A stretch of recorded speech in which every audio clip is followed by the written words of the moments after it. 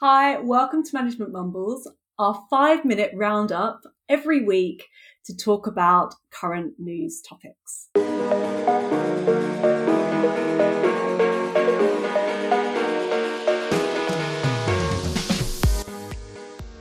So this week, we are going to be talking about the famous brain drain.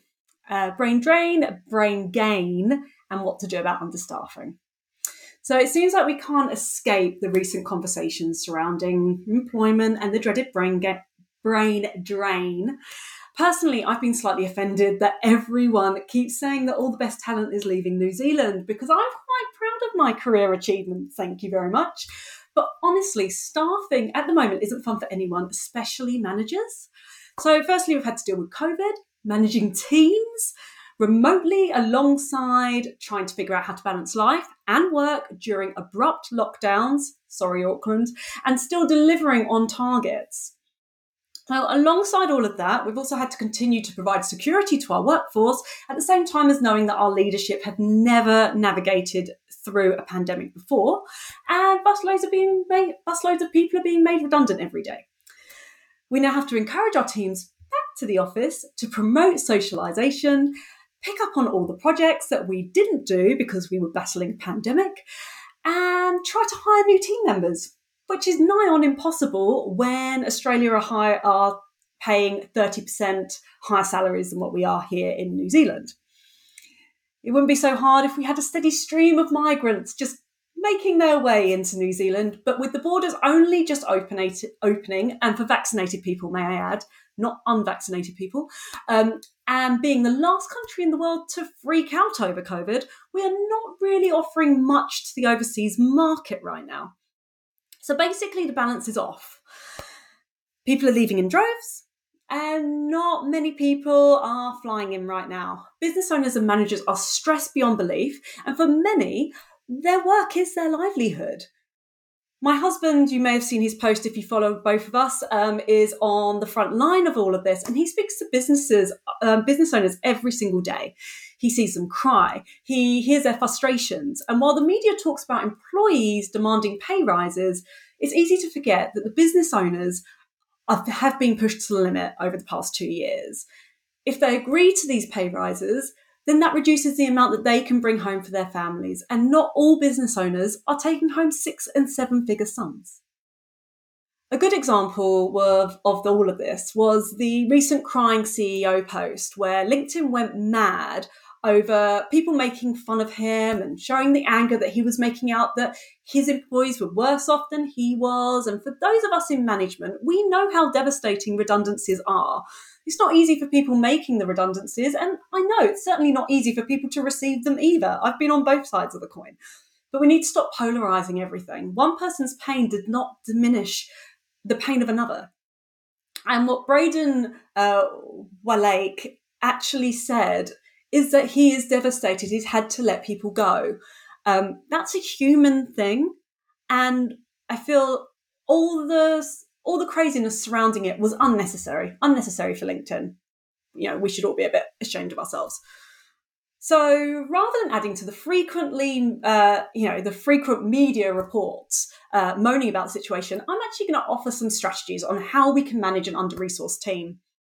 So first things first, understaffed teams cannot continue long term.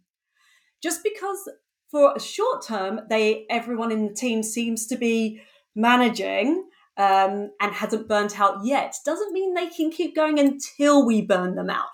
It's untenable and will result in more people leaving and burning out. Now, when people burn out, people turn up to work or they send an email to say, I'm not coming in today, period, and I won't be coming in until I'm better.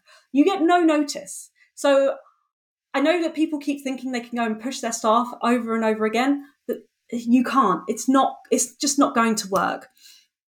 You know, and I know that as a manager, that this is a time where we get worried, right? We get worried about saying no.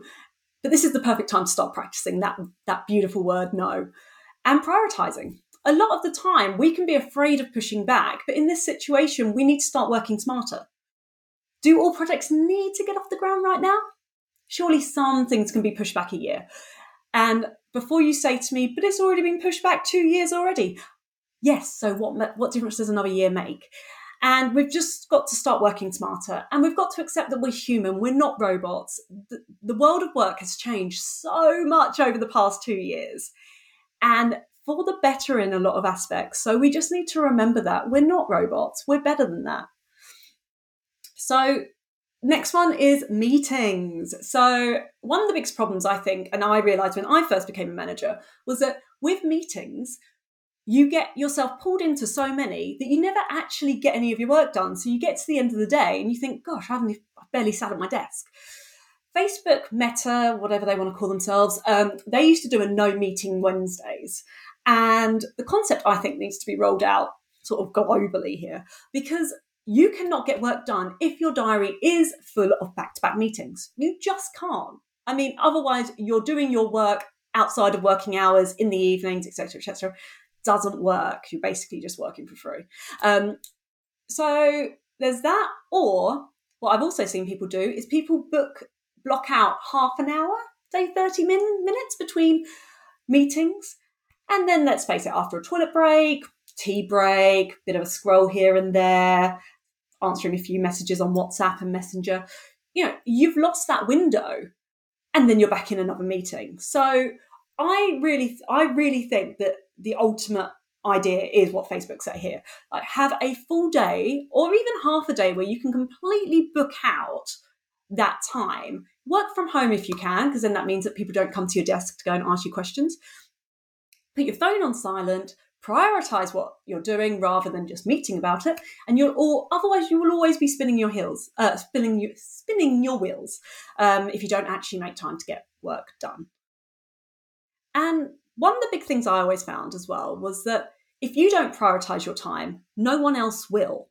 So you just set a really bad precedent if you just keep going and you keep going meetings and you keep saying yes to everything. You need to really just have a little bit more self-respect, I think, and actually put yourself first.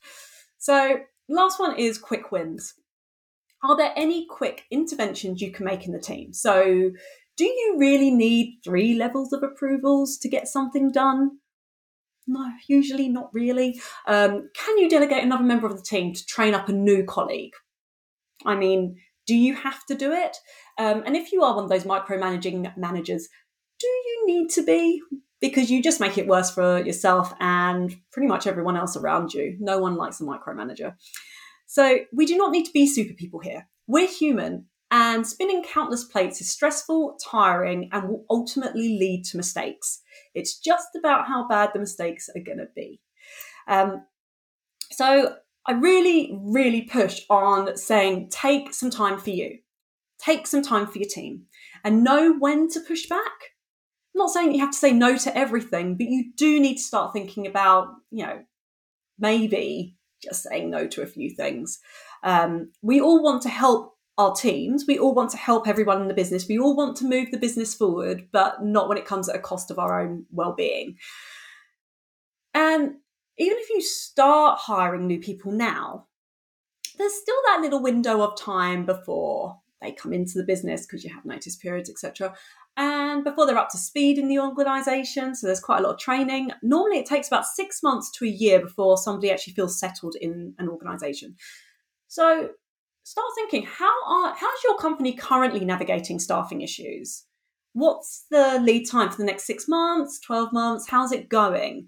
And are you really feeling the pressure? Is now a really good time to start saying, with all these projects that are coming up, we might need to start looking at hiring people now, because it's not like it was before. There is now it does take quite a long time to hire good people in. And if you want to find the right people, then you need to wait a bit.